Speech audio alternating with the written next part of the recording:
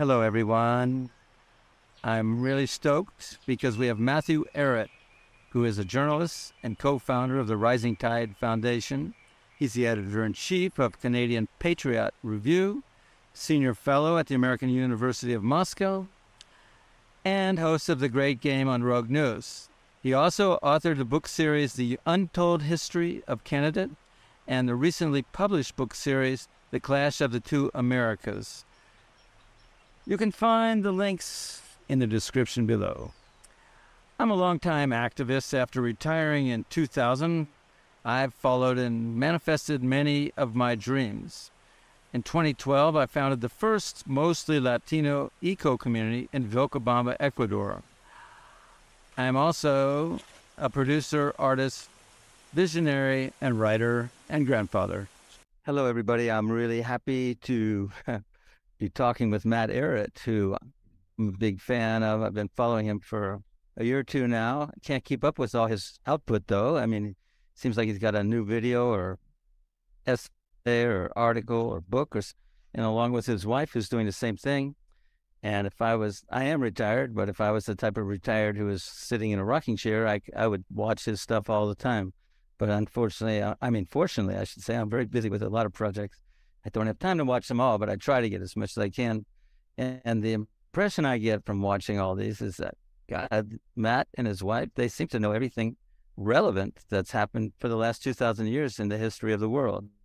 It seems uncanny. In fact, I'm wondering if Matt, you have a photographic memory and a speed reader or something. I can't understand how you can do this, really, honestly.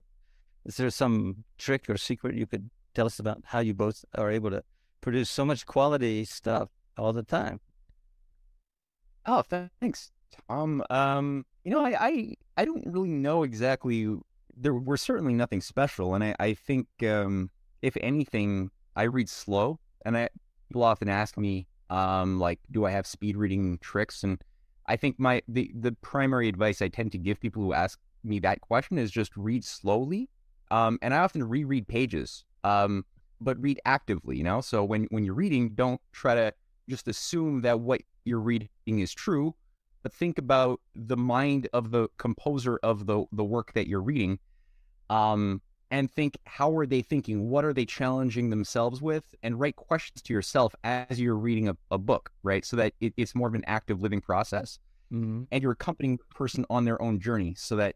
And also, what are you reading, right? Are you reading, try to, when you go to, select what restaurant you want to eat. Ideally, you want to try to select not only tasty food, but also nutritious food.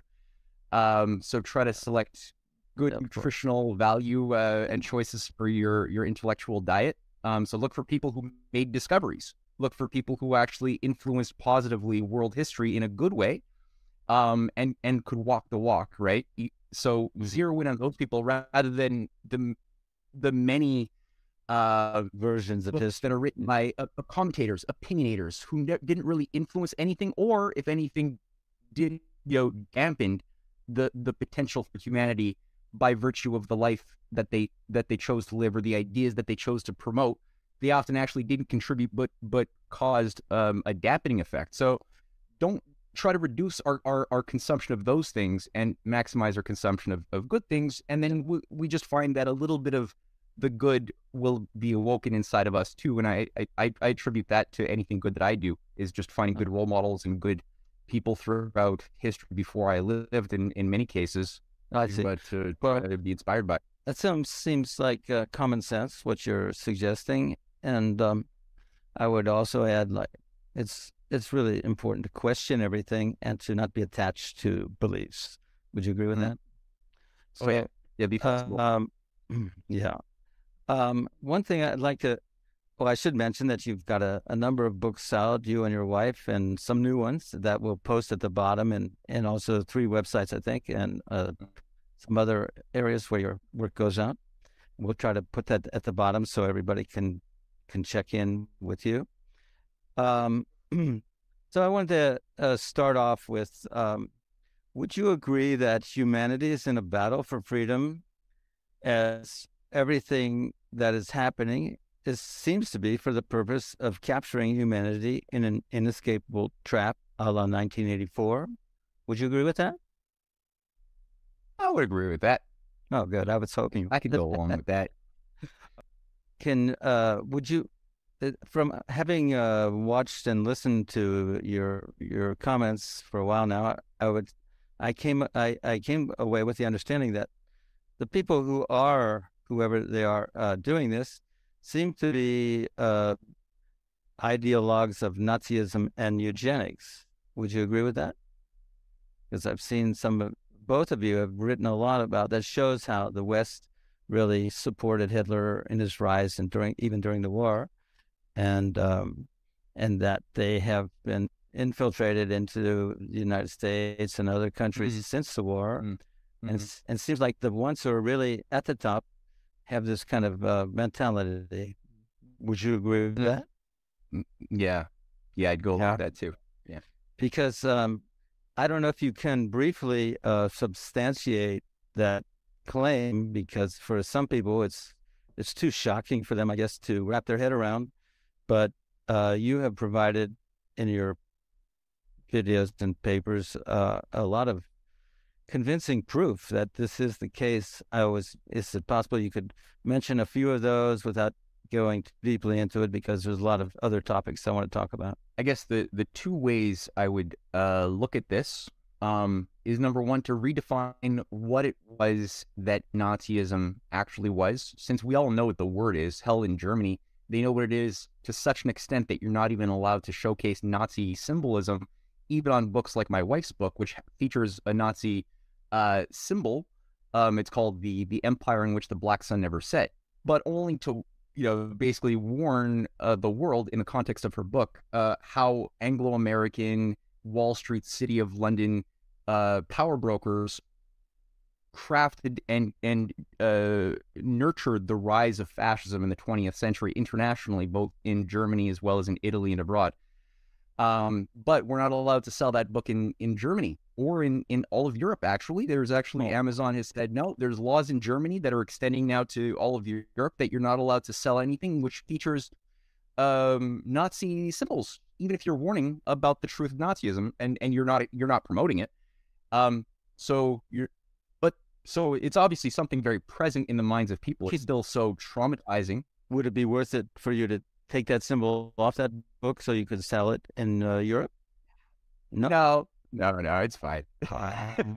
But people can buy digital copies. All that to say, there's still a trauma where people are walking around with the shock and trauma of what happened 80 years ago in Germany and abroad, but they have no idea what the causes were of what made Hitlerism in the first place, and thus they don't see that they're actually repeating a lot of the same problems that were faced back then. I mean, Germany, to this very point, is just declared that they're at war with Russia. Baerbock just gave a speech where she said, "Yeah, we are at war with Russia," and it's like, yeah, that worked out for you really good last time, lady. And she's speaking not just for the Germans, but for all of NATO. I mean, that's not something we declared. They're supporting actual Azov battalion, swastika-wearing, Wolfsangel-wearing militias in Ukraine.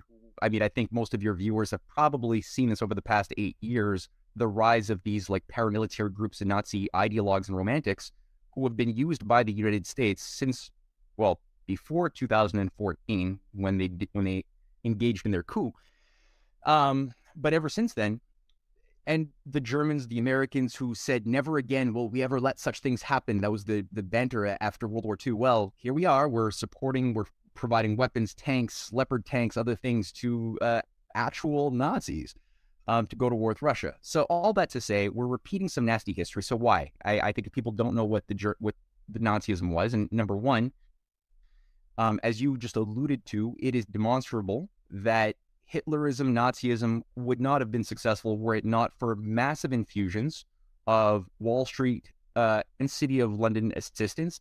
Prescott Bush, from the patriarch of the Bush family as a dynasty, worked with Brown Brothers Harriman, overseeing loans to the Nazi war machine in 1932-33 when the party was bankrupt. They had fallen from power.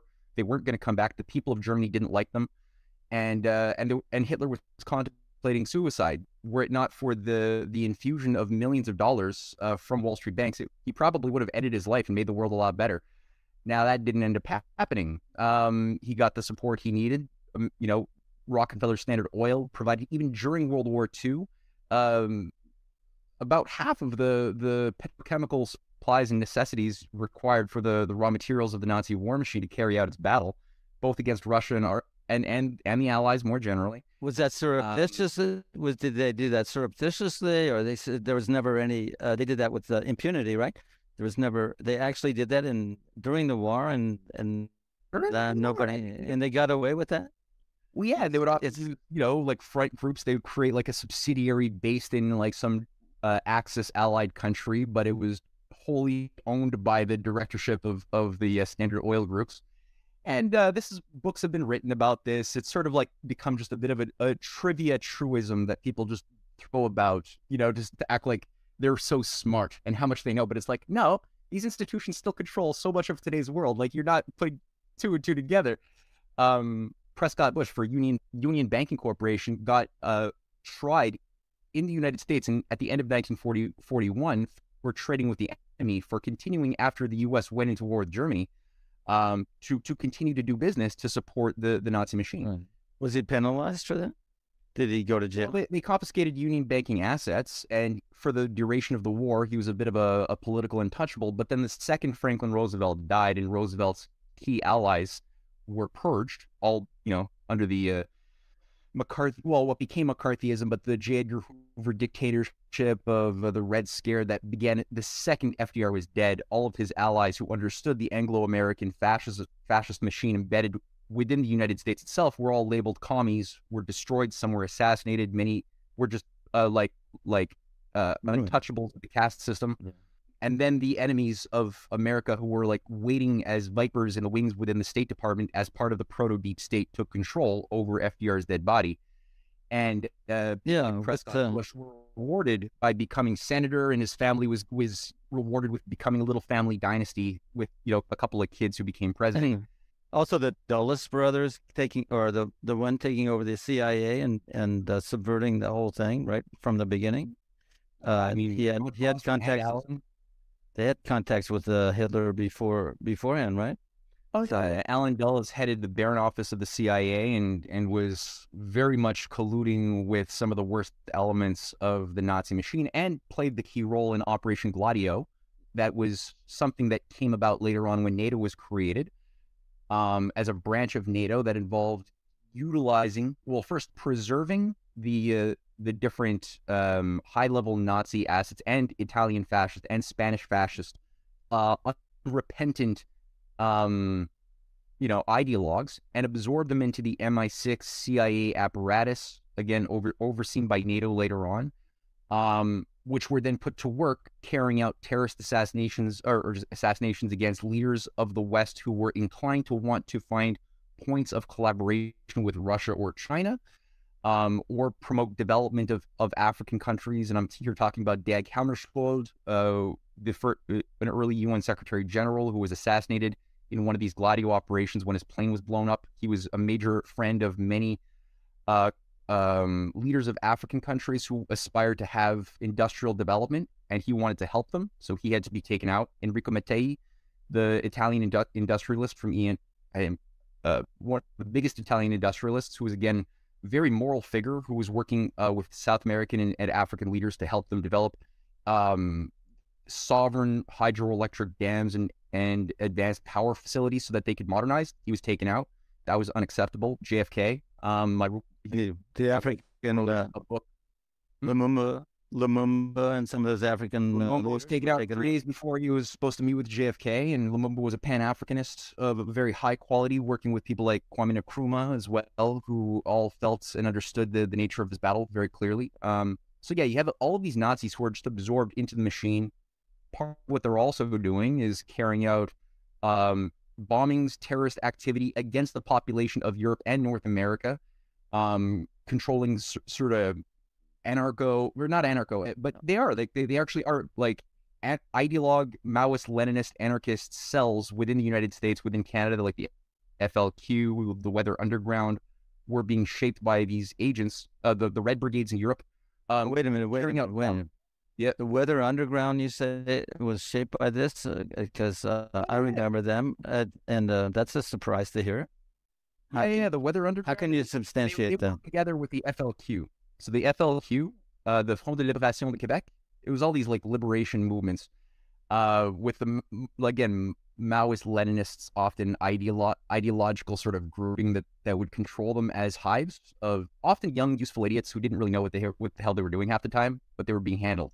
So the FLQ, I wrote actually a chapter in one of my recent books on the RCMP and Pierre-Elliott Trudeau's overseeing of the FLQ terrorist groups in Quebec that launched hundreds of letter bombs throughout the 1960s to just create an atmosphere of panic and terror in the population that would then run back into the arms of the state that would then protect you from the big bad or the shadowy terrorist forces. That was what the Red Brigades were also useful for in Europe, in Italy, and their groups in Germany as well. Is just create a climate of fear and terror, so the citizenry couldn't really think clearly, and they would then go to the state to give protection. But the states were becoming more captured, as we saw with JFK's murder, and then afterwards, increasingly the deep state took control. So what about right now and what's happening in Iran? I know that's a complicated situation, but do you have an opinion about the protest that's going on there? Because I'd like to hear that. Yeah, no, in Iran, it's there was a Brookings Institute operation, a white paper which became policy in 2009, and it overlapped with RAND reports, RAND planning on different colored revolutionary activities that could be done to destabilize governments that are troublesome to U.S. foreign policy. The focus of this particular Brookings study was on Persia and on Iran specifically, and Iran has been targeted for destabilization via colored revolutionary activities, utilizing human rights, other things, and that's sort of what Soros has been doing for a long time. That's what they tried in 2009 with the Green Revolution in Iran. It didn't really work too well, but they tried it. Soros money and friend groups were backing it. National Endowment for Democracy, things like Elon Musk played a key role later on in the current operation with Starlink satellites that are providing coordinating technologies for all of the various groups that are being cultivated to become, again, destabilizers. Iran has problems, but they don't.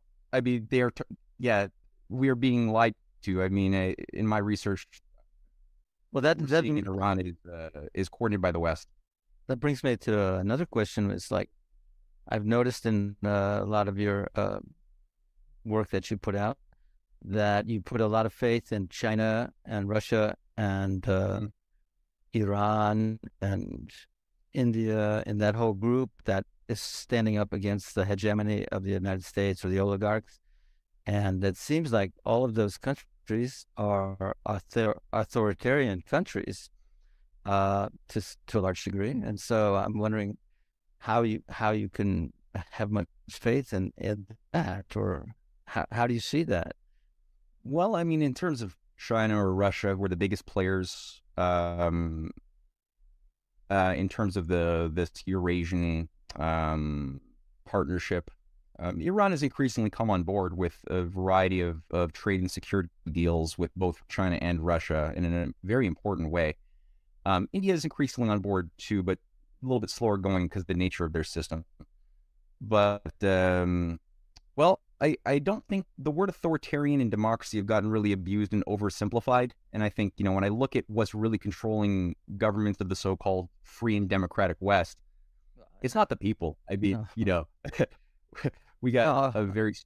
No, they're both bad on both sides, clearly. But I mean, to have our hope to block this totalitarian takeover, this hegemony over the whole world, is to have faith in these authoritarian governments. Seems kind of well, I don't see them as authoritarian. The word authoritarian to me doesn't mean what it used to. It's like, what is authoritarian? Okay, like for instance, in China, I know that they have cameras everywhere, and that the freedom varies depending on what your situation is in China, but in general, there's a lot less freedom in China than you might find in the United States. And I don't think of the United States as a free country. Would you agree with that? The second part I agree with. I don't find that the United States is a free country. The first part, though, is a little bit, I wouldn't necessarily agree with that. In the sense that there are cameras, yes. The question is, what's the purpose of the camera, and in what way does it impact the lives of the people living in a country that you have the cameras? What about the system they have for for instance, if you say something bad about the communists, you're out of luck, right? And they have that whole system tied in with the cameras. That's from what I've heard from people who are Chinese.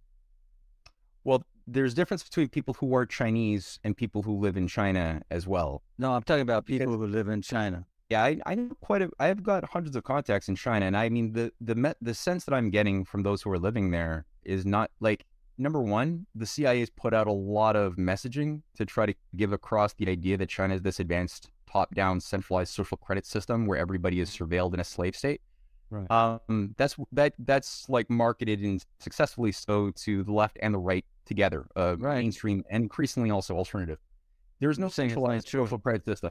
Brian Berlatek did a great takedown of this whole thing. There is no singular social credit system anywhere in China. You have, and number two, there's hundreds of protests in China every day. That's part of the way that they've operated for decades and decades. Is part of the way it works is it's a protest culture. So every time that there's something that is being done dysfunctionally by a municipal, a provincial, or any other representative who's assigned a task to play a role in carrying out whether development or whatever else, if they don't do their job well, there's constant surveying, constant protests that then are messaged and actually taken seriously by the government itself. So there's this back and forth between the masses and the leadership that is not there just to be sort of icing or glaze or something. They actually, you can see right now, there's a track record. I've written about this. 4.6 million Chinese Communist officials, Chinese Communist Party officials, have been punished, in some cases jailed, imprisoned, demoted, kicked out of the party over the past 10 years of the anti-corruption crackdown, for one thing. And thousands have been fired just for simply the fact that they did not meet the needs of the people that they were assigned to satisfy, as far as building rail, managing a transportation grid, whatever, that they were told that there was their job. What about Russia?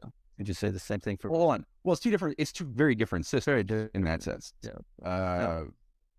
So the first thing about China is, number one, it's a meritocracy. It's, you don't have to be part of like a closed family structure to become a leader in China.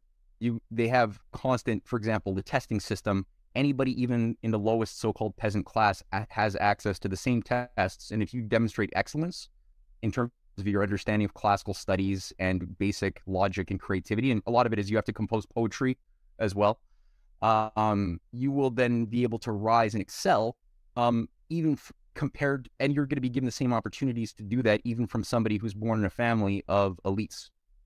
So there's a lot more openness to access governing situations based on your merits, your capacities, and to get to a governing position of, like, let's say you want to be part of the Politburo of 7, very hard to do, or the 27-person other standing committee, a bit lower than that, or there's 96 million members of the Chinese Communist Party. It's a lot of people. But to become part of that, you have to become an engineer. You have to know engineering, real world skills, farming. Like, for example, Xi Jinping had to, since the 80s, he had to first demonstrate aptitudes. Well, first having worked for years in a farming community, then managing a little local region of a rural district, and then working up and, then becoming a representative of a province, which he had to do for 2 provinces at a certain point. And then he went federal. But in China, unlike the West, in the West, we've got a culture of mediocrity where you just have to be trained in law or economics or some abstract, useless art of sophistry in order to become a president, or just be part of the right, skull and bones family, and you're good. No. Whereas or Zelensky, he just has to be a good comedian okay. and play the piano with his pants down. Whereas in China, they got the biggest quantity of engineers who've built things in the real world who are part of their leadership. Mm-hmm. So it's a whole different thing. Yeah, I get it. Yeah. Yeah. So number two, I get the idea. Go ahead. Yeah. And then the other level, the question of freedom is important because you're not punished for criticizing the government. As I said about the protest culture, it is big.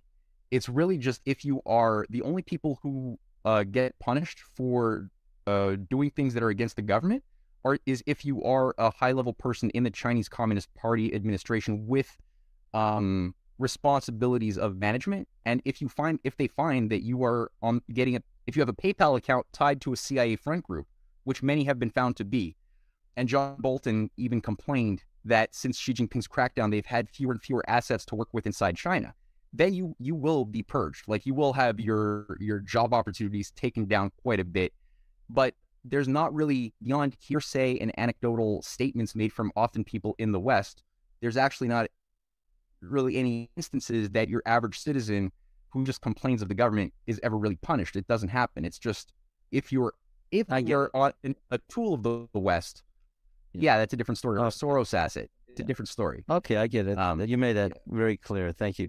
I want to ask you what your opinion is about the WHO bid for permission from every country to be able so that they can dictate when there's a pandemic and how all countries must comply with their orders, like, for example, vaccine mandates.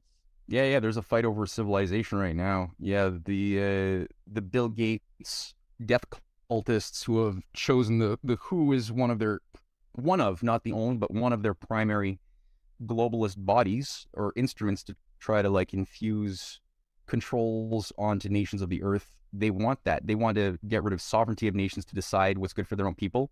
And they've been working at this for many generations, and that authorization to global central command structures above anything that are to get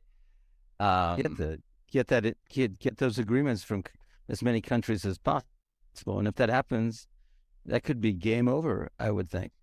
Well, I would definitely set history back quite a ways, yeah. And it's not just the World Health Organization. They've also been working the environmental, like the COP 20, 27, 26, all the way to COP 14. That whole thing is... Wait. Yeah, so they want to get that top-down imposition. And so far, it's been thwarted on the climate side of things. They have wanted to shut down, carbon industrial civilization, decarbonize, and have these green globalist bodies from the top telling all of the nations how much they had to contract their population and consumption patterns in accordance with these ideas that, if we produce less carbon, we're going to make the world, become cooler or stop global warming by a factor of 1.5 degrees by 2050, which is all just make-believe. They're just making things up. But they're doing it for the effect of reducing population. So far, that's been thwarted by countries, mostly India, China, Africa, have stopped that from happening so far.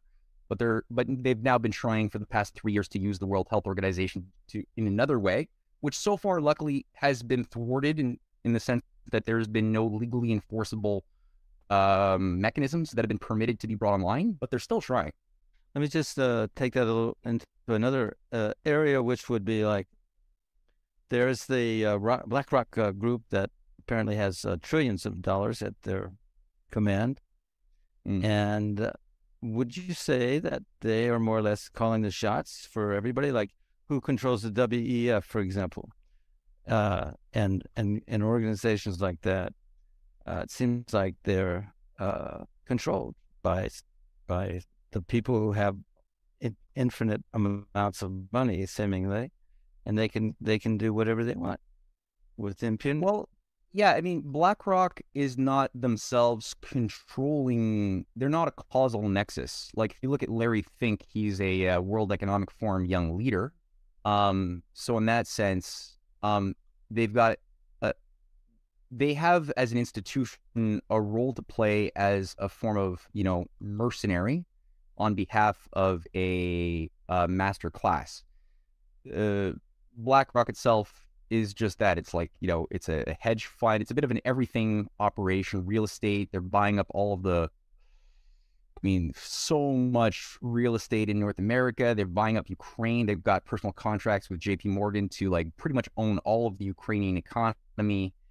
Much of Canada as well. Vanguard is another one. But again, they're just used as outfits to dominate and control. They're not themselves making the decisions or the policy.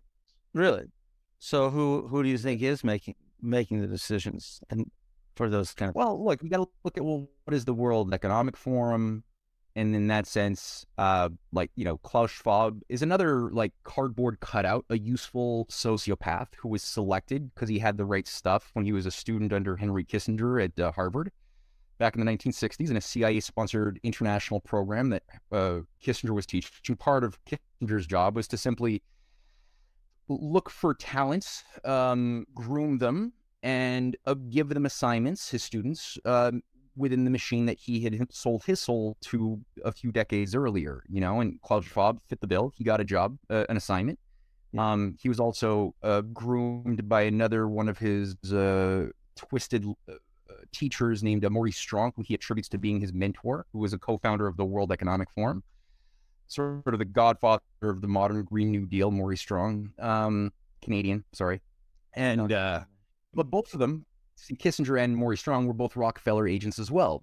Maurice Strong was recruited when he was working in New York Rockefeller Center, and he became friends with David Rockefeller and was assigned a certain task to manage a bunch of petrochemical and coal mining industries in the late 50s. He became the head of Power Corporation of Quebec that ran at the time most of Quebec's power. Kissinger, early on, he was a traumatized, nihilistic Nietzschean scholar who found himself very quickly immersed within CIA-funded operations in the 1950s around the same time as Maurice Strong. He soon found himself a member of the early Bilderberger group. And so, that gets us a little bit more at the causal nexus. So the Bilderberger group was sort of the agency that was the senior controlling mechanism to what later became the World Economic Forum as a junior partner, of a lower level doppelganger of the Bilderberger groups. Mm-hmm. That was set up by Prince Bernhard, the former Nazi, to be a coordinating body meeting annually amongst people who were expected to become servants of the global agenda for world government. So again, you have to look at things like that if you want to get at what is the controlling hand of these agencies that carry out the dirty work financially, like BlackRock or Vanguard or Goldman Sachs. You got to look at those entities. Well, I've noticed that in a lot of your works, you promote the idea of sovereign nations, as opposed to the idea of the WEF, of eliminating that. And my question is, you're aware of the existence of what they call economic hitman, right? Economic hitman is somebody who the CIA sends in an appointment with the leader of a country, and they offer them a big loan that they cannot pay back, and in that way they control the country. And if they refuse, they tell them that they will be murdered, and they are murdered. And so it's an easy way for them to control governments, to subvert governments and corrupt governments. Yeah. And as long as you have a vertical type of governing, it's the simplest thing for them to continue doing that. So that's what I'm wondering is, why do you put much faith in sovereign nations when, again, these people are not going to go away. They will be able to do the same thing they've done for centuries, just through raw intimidation, control a whole country. They don't have to have a war with it. So what would you say to that? That's why I believe in hierarchical, in horizontal governance. Yeah, well, I don't think that, I'm not ideologically an absolutist when it comes to sovereign nation states. The way I look at sovereign nation states within a context of universal history, and as you know, we've spoken before. I try to have. I like context, and that means both in space and in time. And so I try to keep as much of a wave of history as possible, as many thousands of years that my mind can research in some sketch in my mind. And what I've personally identified as an important causal nexus of the shaping of the contours of history is as you pointed out at the beginning, the yearning and actualization of impulses towards freedom of the both individual to express of the individual and of the collective at the same time to express their actualize their higher potentials as creatures made in a divine way, right? That have these creative powers. They can only work if you have a spirit and a culture of love, of hope, of faith in the future, of, you know, self-knowledge, self-awareness. So if those cultural dynamics are there and you have certain material conditions also generally being expressed, you know, you're not insecure about whether you're going to have water tomorrow or you know, whether your baby's going to die of some unnecessary disease, like basic material conditions, right? Generally you will be able to be a better person every day of your life and have more political freedom, all of these good things. So you have this other impulse against that to try to pull us back into a situation of feudalism that's always been there since ancient times. And that's based on a certain concept of human beings built around master-slave relations, a certain idea of a cosmology that's a fixed cosmology of a universe of decay, of nihilism. Ultimately, Yeah, you'd say nihilism. There's these So anyway, and these two themes running throughout history. Two themes, yeah, that dovetail, that create a sort of tension, and it's not Manichaean in that sense because it's like it's not this idea that good has an equal balance to evil. I don't see that. I see that all there is good, but then you've got free will with humans that are animated by concepts that may or may not be right or wrong. And if they're wrong concepts with wrong passions that are associated with your concept of what you want to be as an elite born to rule over the many because you're just born to a better family with better stuff, yeah, you're going to create distortions, aka what some might call evil, especially if you're aware of the what's being done to satisfy your desires. If you're aware of it, so much worse than just, you know, being, you know, a fool.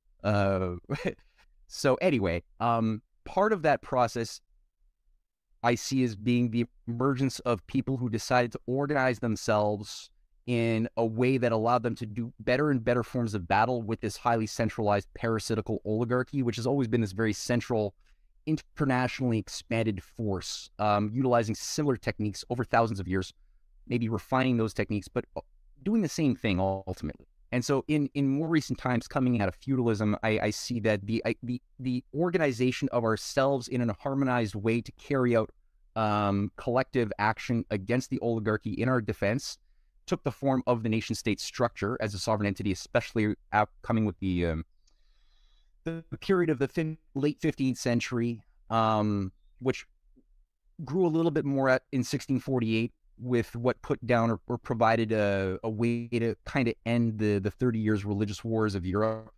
But it was never perfect. It was never a finalized battle. The oligarchy didn't go away. They continued to find new ways of infiltration, subversion from within, as you pointed out, into the modern times with the economic hitmen as one component.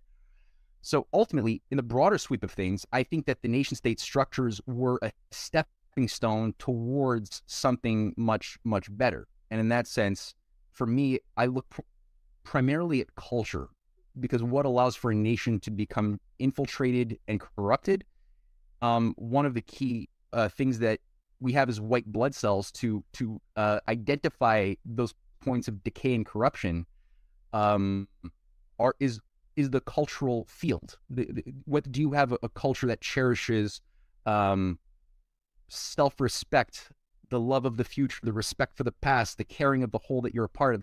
If you have a culture that encourages those things through better practices in the arts, in literature, in science, and the stories that we tell, then you're generally going to be able to create a situation whereby many Martin Luther King Jr.'s or Malcolm X's or John F. Kennedy's emerge, and if one is taken down, you have many people who are qualified to fill that vacuum and pick up the torch.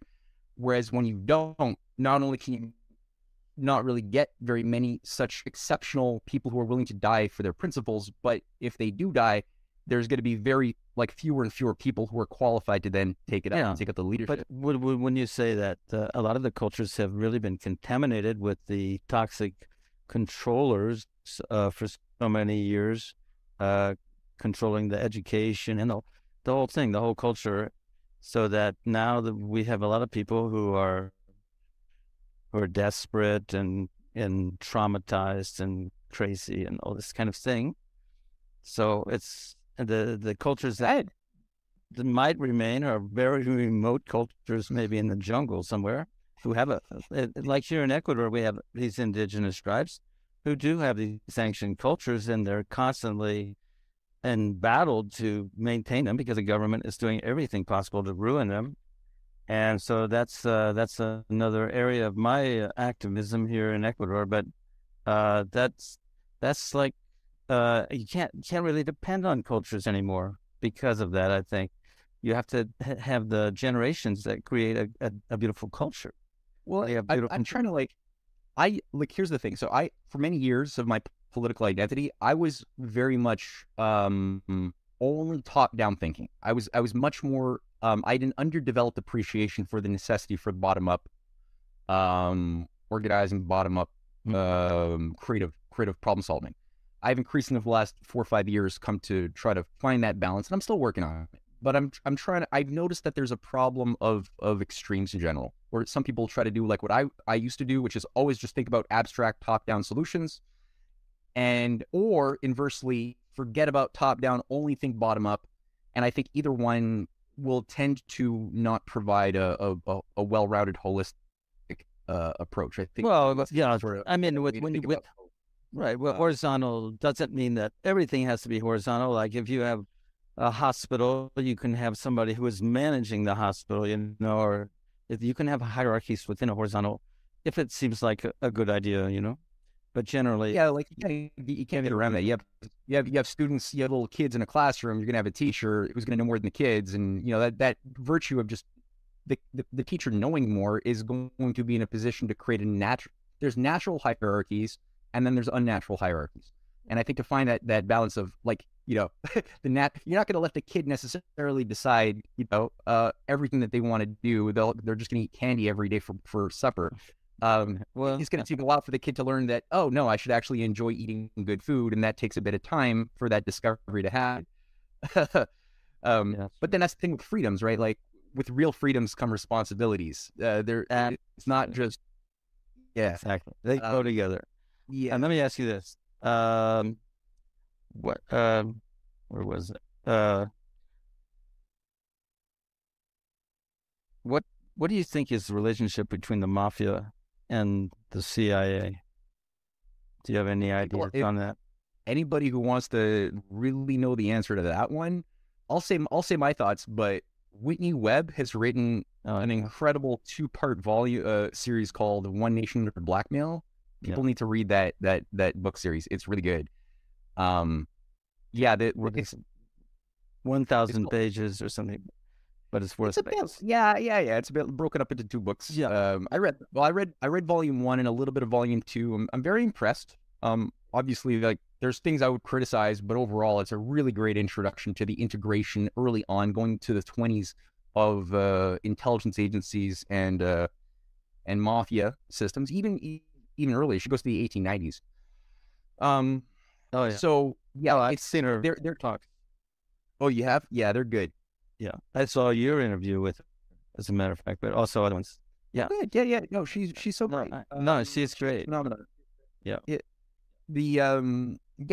She really lays out the case nicely that these are 2 sides of one beast. They've never been 2 separate things, and whether it's Samuel Bronfman or the Bronfman clan that came in, they became early on many different families coming in from Europe at the beginning of the 20th century were tested. They were tested by those handlers who had created instruments to bring them in, whether it was from Italy, whether it was from Eastern Europe, and to create organized criminal activity as part of an operation that would facilitate the destruction of the culture as well as the maintenance of an international machinery that would be rooted in what was done to China effectively and also India in the 19th century, to the Opium Wars.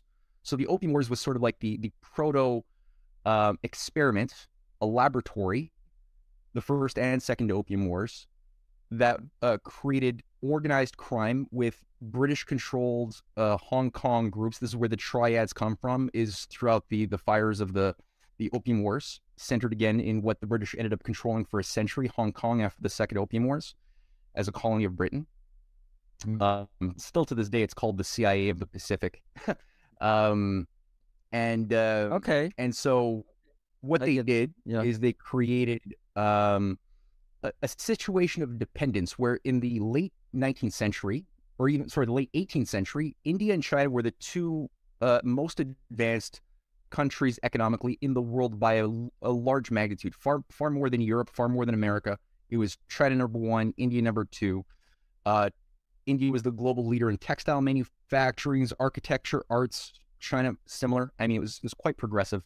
That was destroyed by the British infiltration of both countries.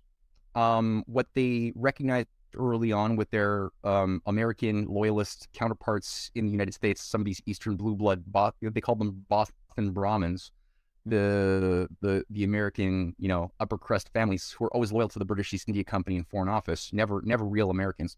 They created a situation whereby they first destroyed India's textiles. They made it illegal for India effectively to even have textiles. They cut off the hands of Indian workers who were specialists so that Britain would have full control and monopoly of textile manufacturing. India then would be able to make up for some of its lost revenue by producing opium, which was then sold to China. It was fed to China in order to destroy the spirit of the people. It was spiritual warfare and create also organized corruption from it, all that infiltrated all the way up to the Qing dynasty courts of the higher command. So they got really good at that.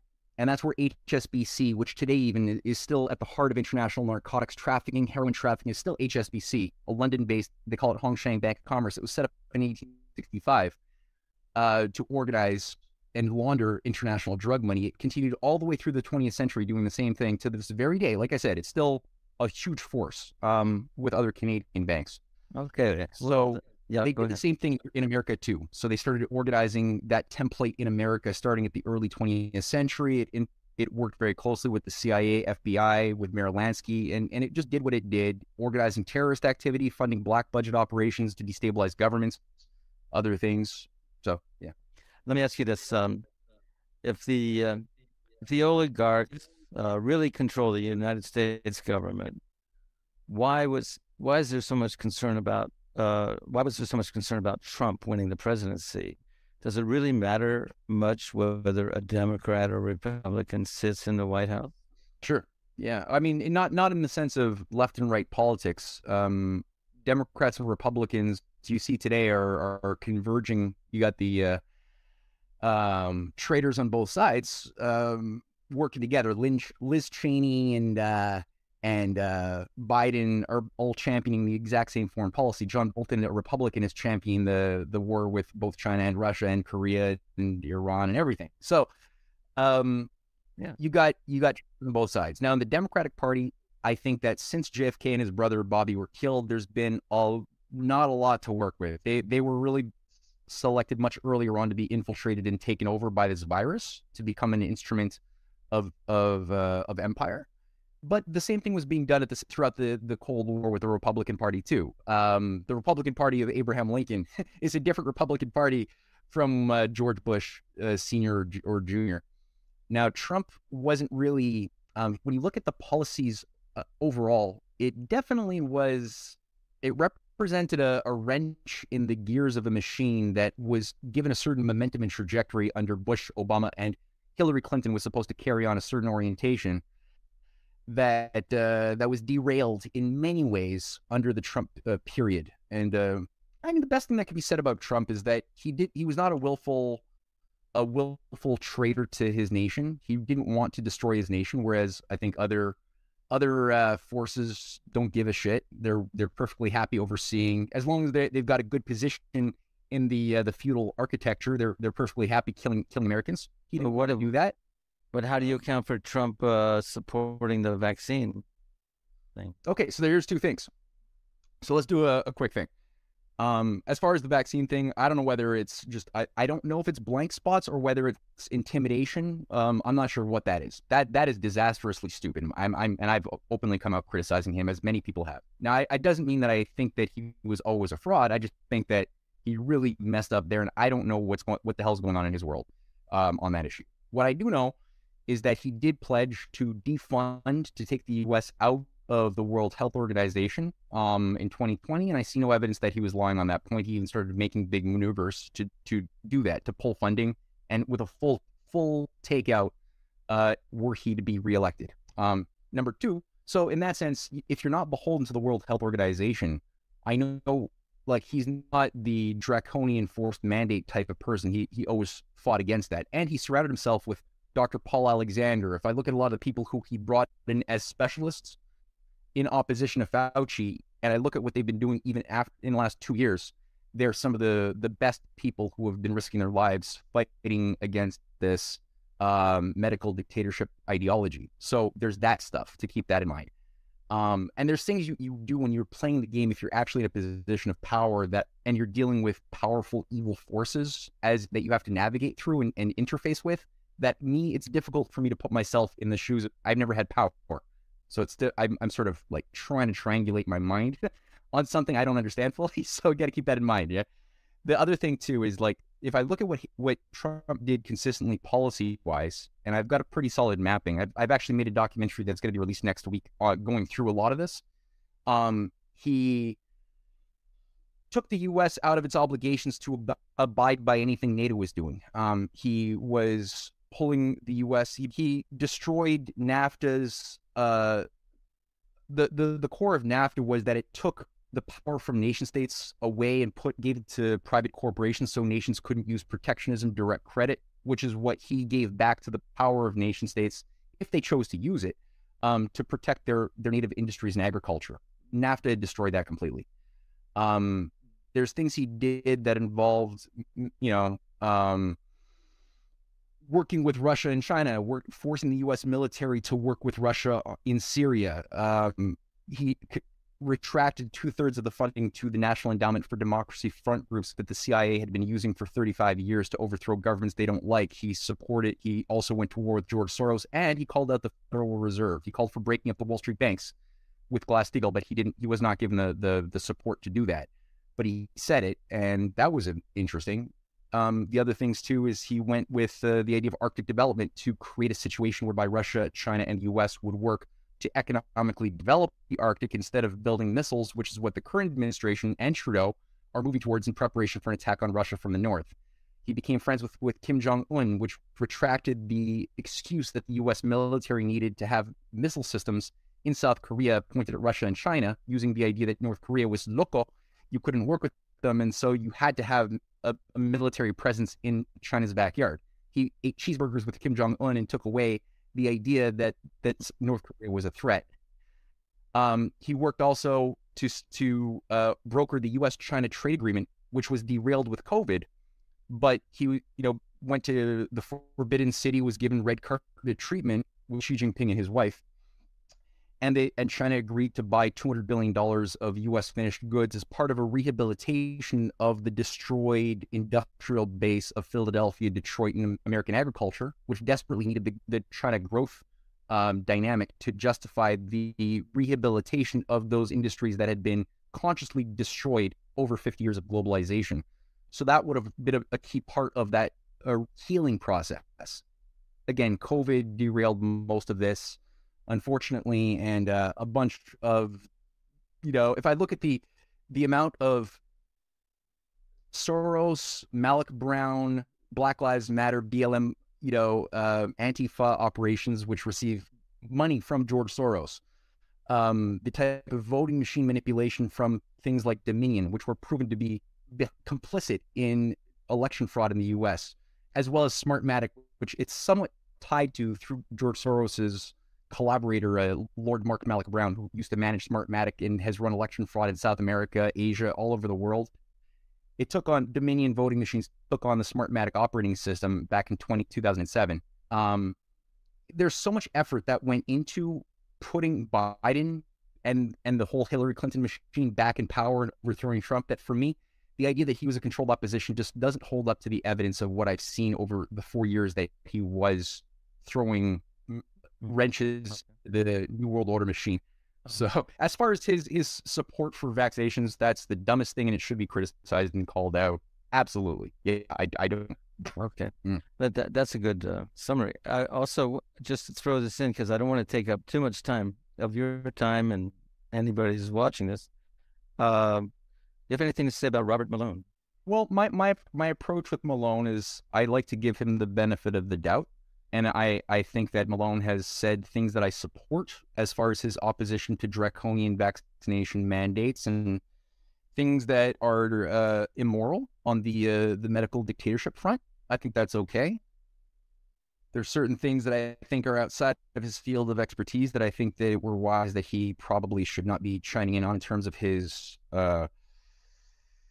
attempts to help people understand fifth generation warfare and controlled opposition and intelligence operations and the battle between, ideologies of Plato versus Aristotle, of which he says Plato is the evil one and Aristotle is the good one, and Jackson versus Hamiltonian systems of economics, which it's like, how did he become a specialist in all of these different fields? And China, and of course, why China is at the heart of the deep state. Bill Gates is an operative agent of China, and China has worked to single-handedly undermine Western democratic values. Like, where are you becoming an expert on all of these fields? And it's all equally. It smells of high-level intelligence agencies, while at the same time you are personally suing the Brevins, actual heroes who have spent decades successfully defending human beings against big pharma. And these are real American heroes who are being sued for $25 million. They're being destroyed by Malone because they criticized his use of mass formation psychosis. One of them is an actual trained psychiatrist. They didn't agree with how he used that term. They criticized it, and now $25 million. You're gonna destroy these people, while at the same time you're saying that anybody who treats any representative of the truth movement, the resistance, as being a controlled opposition is it themselves. That's proof that that person who's making the accusation is controlled opposition. You're also declaring war on Peter McCullough, another very serious person. You're suing him too. There's a lot of weird things that I think Malone should probably pull back on and stick with what he knows. Otherwise, he's going to cause more damage and confusion than he he should. Thank you for that. There's a lot of contradictions there. Are you concerned about surveillance and targeted individuals for your own life? You know about that. I've come to terms with the fact that I live in Canada. It's part of the Five Eyes. I presume that, my personal privacy is not something I take for granted. Whether it's my devices, my phone, my computer, my TV, I don't know. I just gotta, be clear with what I'm saying that is in alignment with reason and conscience. What can I do? Well, you could go to open source, so you could use alternative platforms, which you might not have the audience at this point. Actually, that's something we're working on, but it's not so simple. And so you can. Right now, we're taking our chances because this is public. Yeah, look, I encourage people to use encryption. I have encrypted emails and things like that. To what degree it actually works, I don't know. But don't make it easy on them if you can avoid it. Try to, be smart about your communications.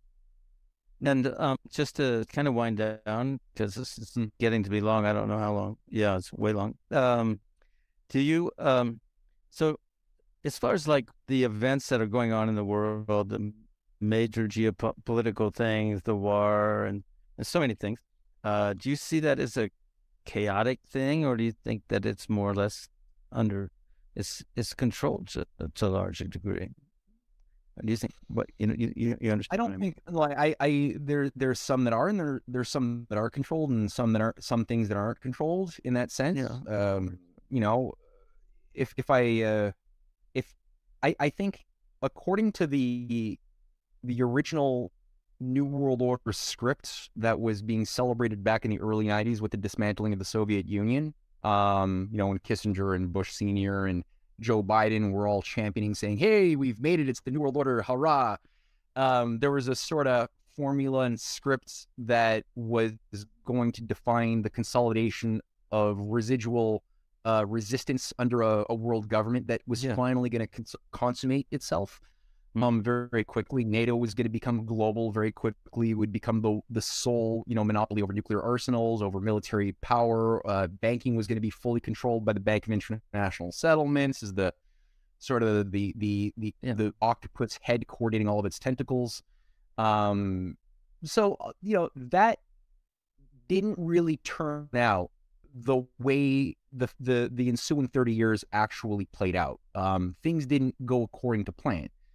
So I think that according to the original program, they would have preferred that, Russia just remain under the Yeltsin 90s perestroika program. That would have been perfectly happy. They would have been happy with that trajectory. And, part of that involved Russia breaking itself up into like 13 micro federations of balkanized micro states with little ethno-nationalist dominant forces, because Russia has 83 different ethnicities in Russia. It's a huge place, and they wanted to sort of carve it up the way they did for the former Soviet space, and then create little mini conflicts between adjacent ethnic groups, right?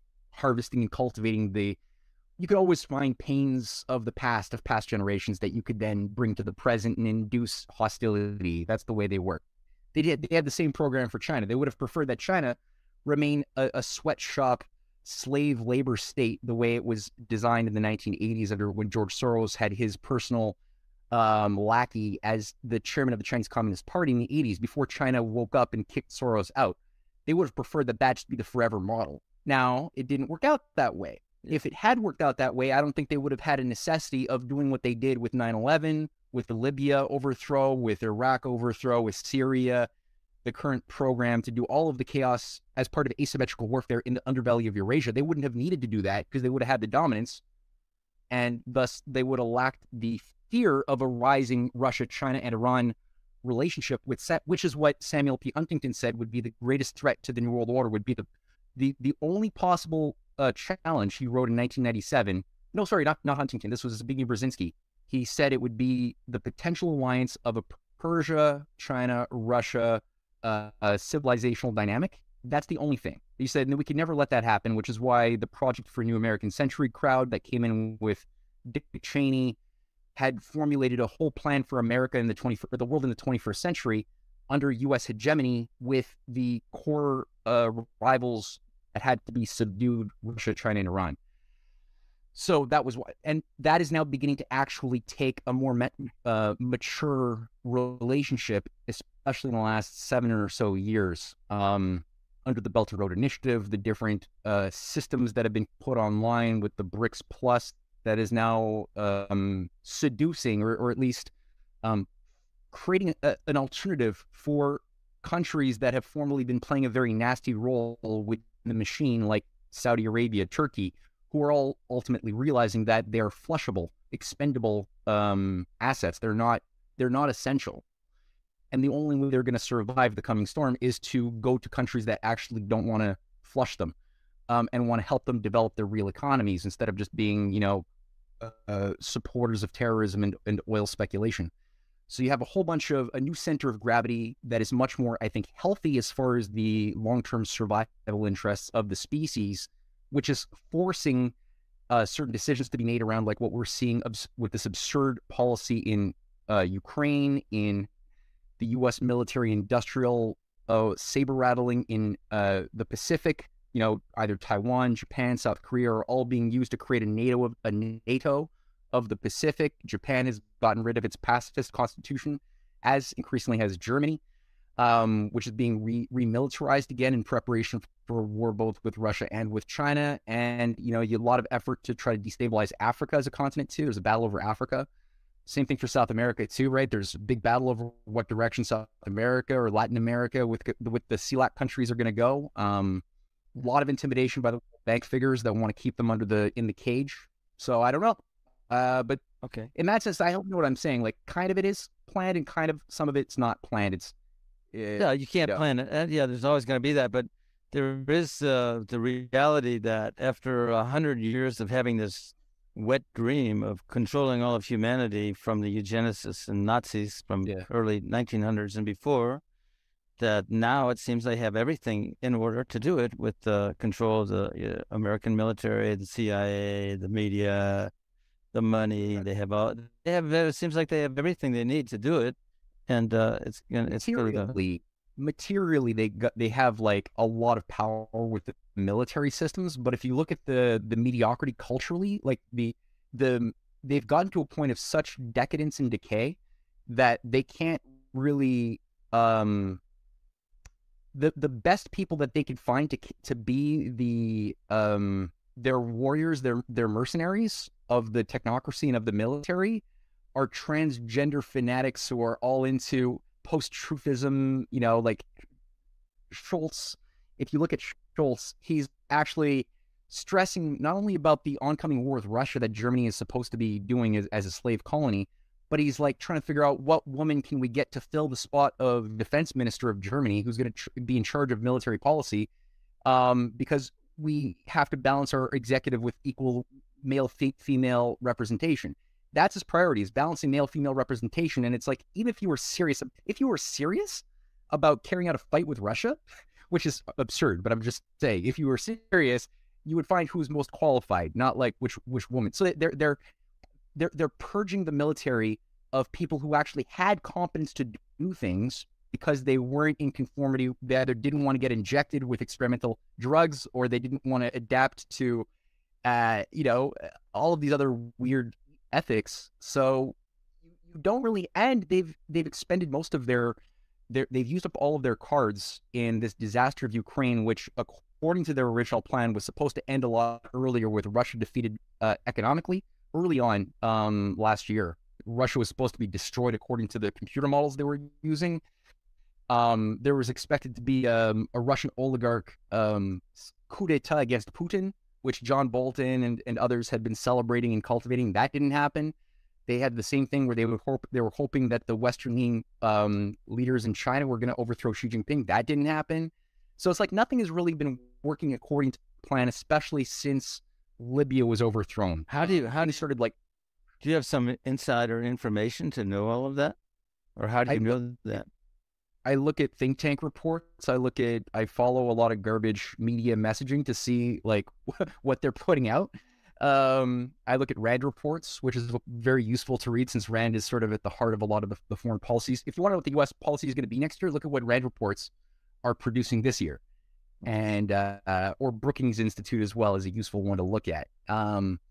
Okay. Yeah, I mean, yeah. That's nice to know. Listen, I could be talking to you for a long time with so many questions, but I don't think it's fair to do that. So let me just end with one last question, which would be, what is the single most important message that you would like to share with the viewers?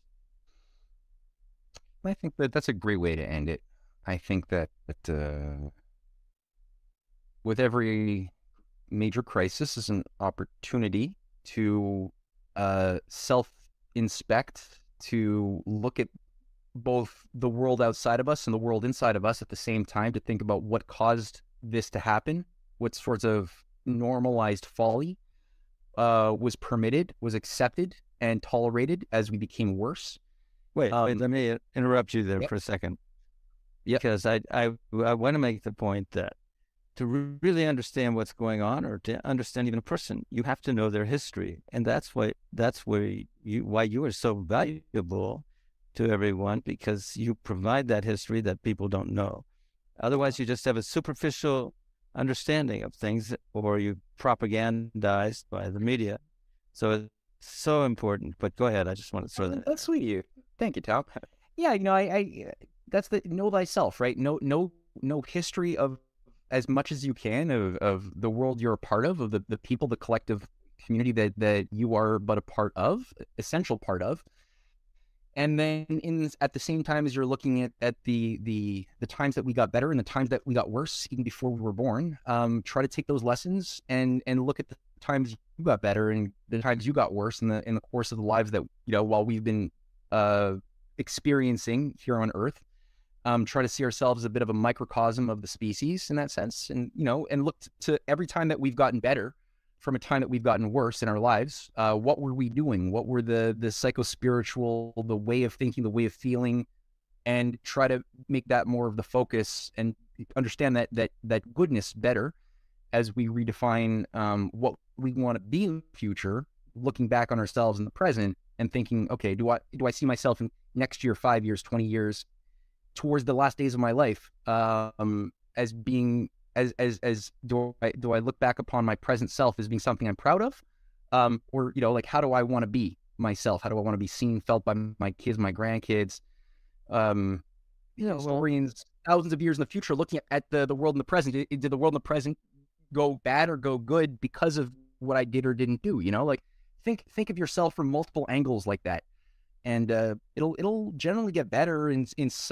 You will become ever. What I can say is I have no guarantees about where the world is going to go in our lifetimes, but I do know that we will be in harmony with the laws of the universe in that sense, which is good for the conscience, good for the mind, good for creativity. Mm-hmm. Yeah. Okay. Well. Yeah. All right. Well, thanks for sharing that. I think we both agree that if people could really know themselves better, they would really be pushing for a world that's based on caring for other people, or in a word, love. And amen. So that's kind of a hard thing to pull off. So we have to hope that they'll do it on their own, I guess. So thanks so much, Matt, for a great interview. I really appreciate it. I hope we can have some more in the future. Yeah, looking forward to it too. It's always a pleasure. Okay. Bye, Tano. Ciao.